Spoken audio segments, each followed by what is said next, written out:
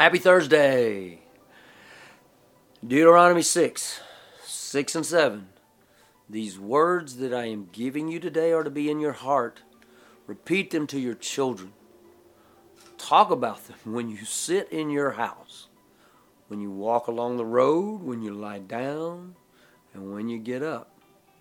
See, after writing Jesus' words on our heart, after teaching them to our children, we're to talk about them while sitting in our homes. I mean, I can see this picture, right? We're sitting around the table with our families. Let's talk about something we learned about Jesus today. Let's talk about something we learned from Jesus today. Talk about something we heard in worship yesterday. Talk about something somebody else said to us about the words of Jesus. While we're just sitting in the house, let's talk about the Word of God.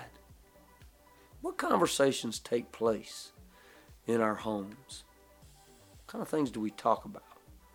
And I'm thinking today people are probably talking about, Kansas City Chiefs. Because we're recording on the Monday right after the Super Bowl. So what kind of conversations do we normally have in our homes? Has something to do with daily schedules? Probably has something to do with things that need to be done around the house. I know when Eli was little, it was about cleaning the room, cleaning up a mess, those kind of things. Let's examine our conversations in our homes for just one day. What do we talk about? Who do we talk about?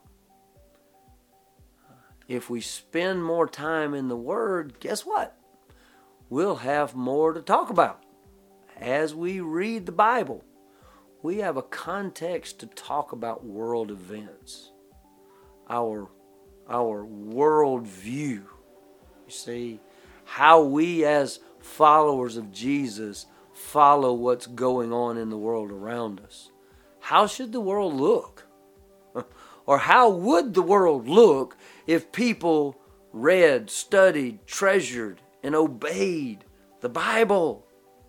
I got a feeling that the world would not be quite as selfish as it is if people knew, learned, obeyed the Word of God. Deuteronomy 6 and 7. These words that I am giving you today are to be in your heart. Repeat them to your children. Talk about them when you're sitting in your house, and when you walk along the road, when you lie down, and when you get up. Know God's Word. Talk about God's Word. See you next time.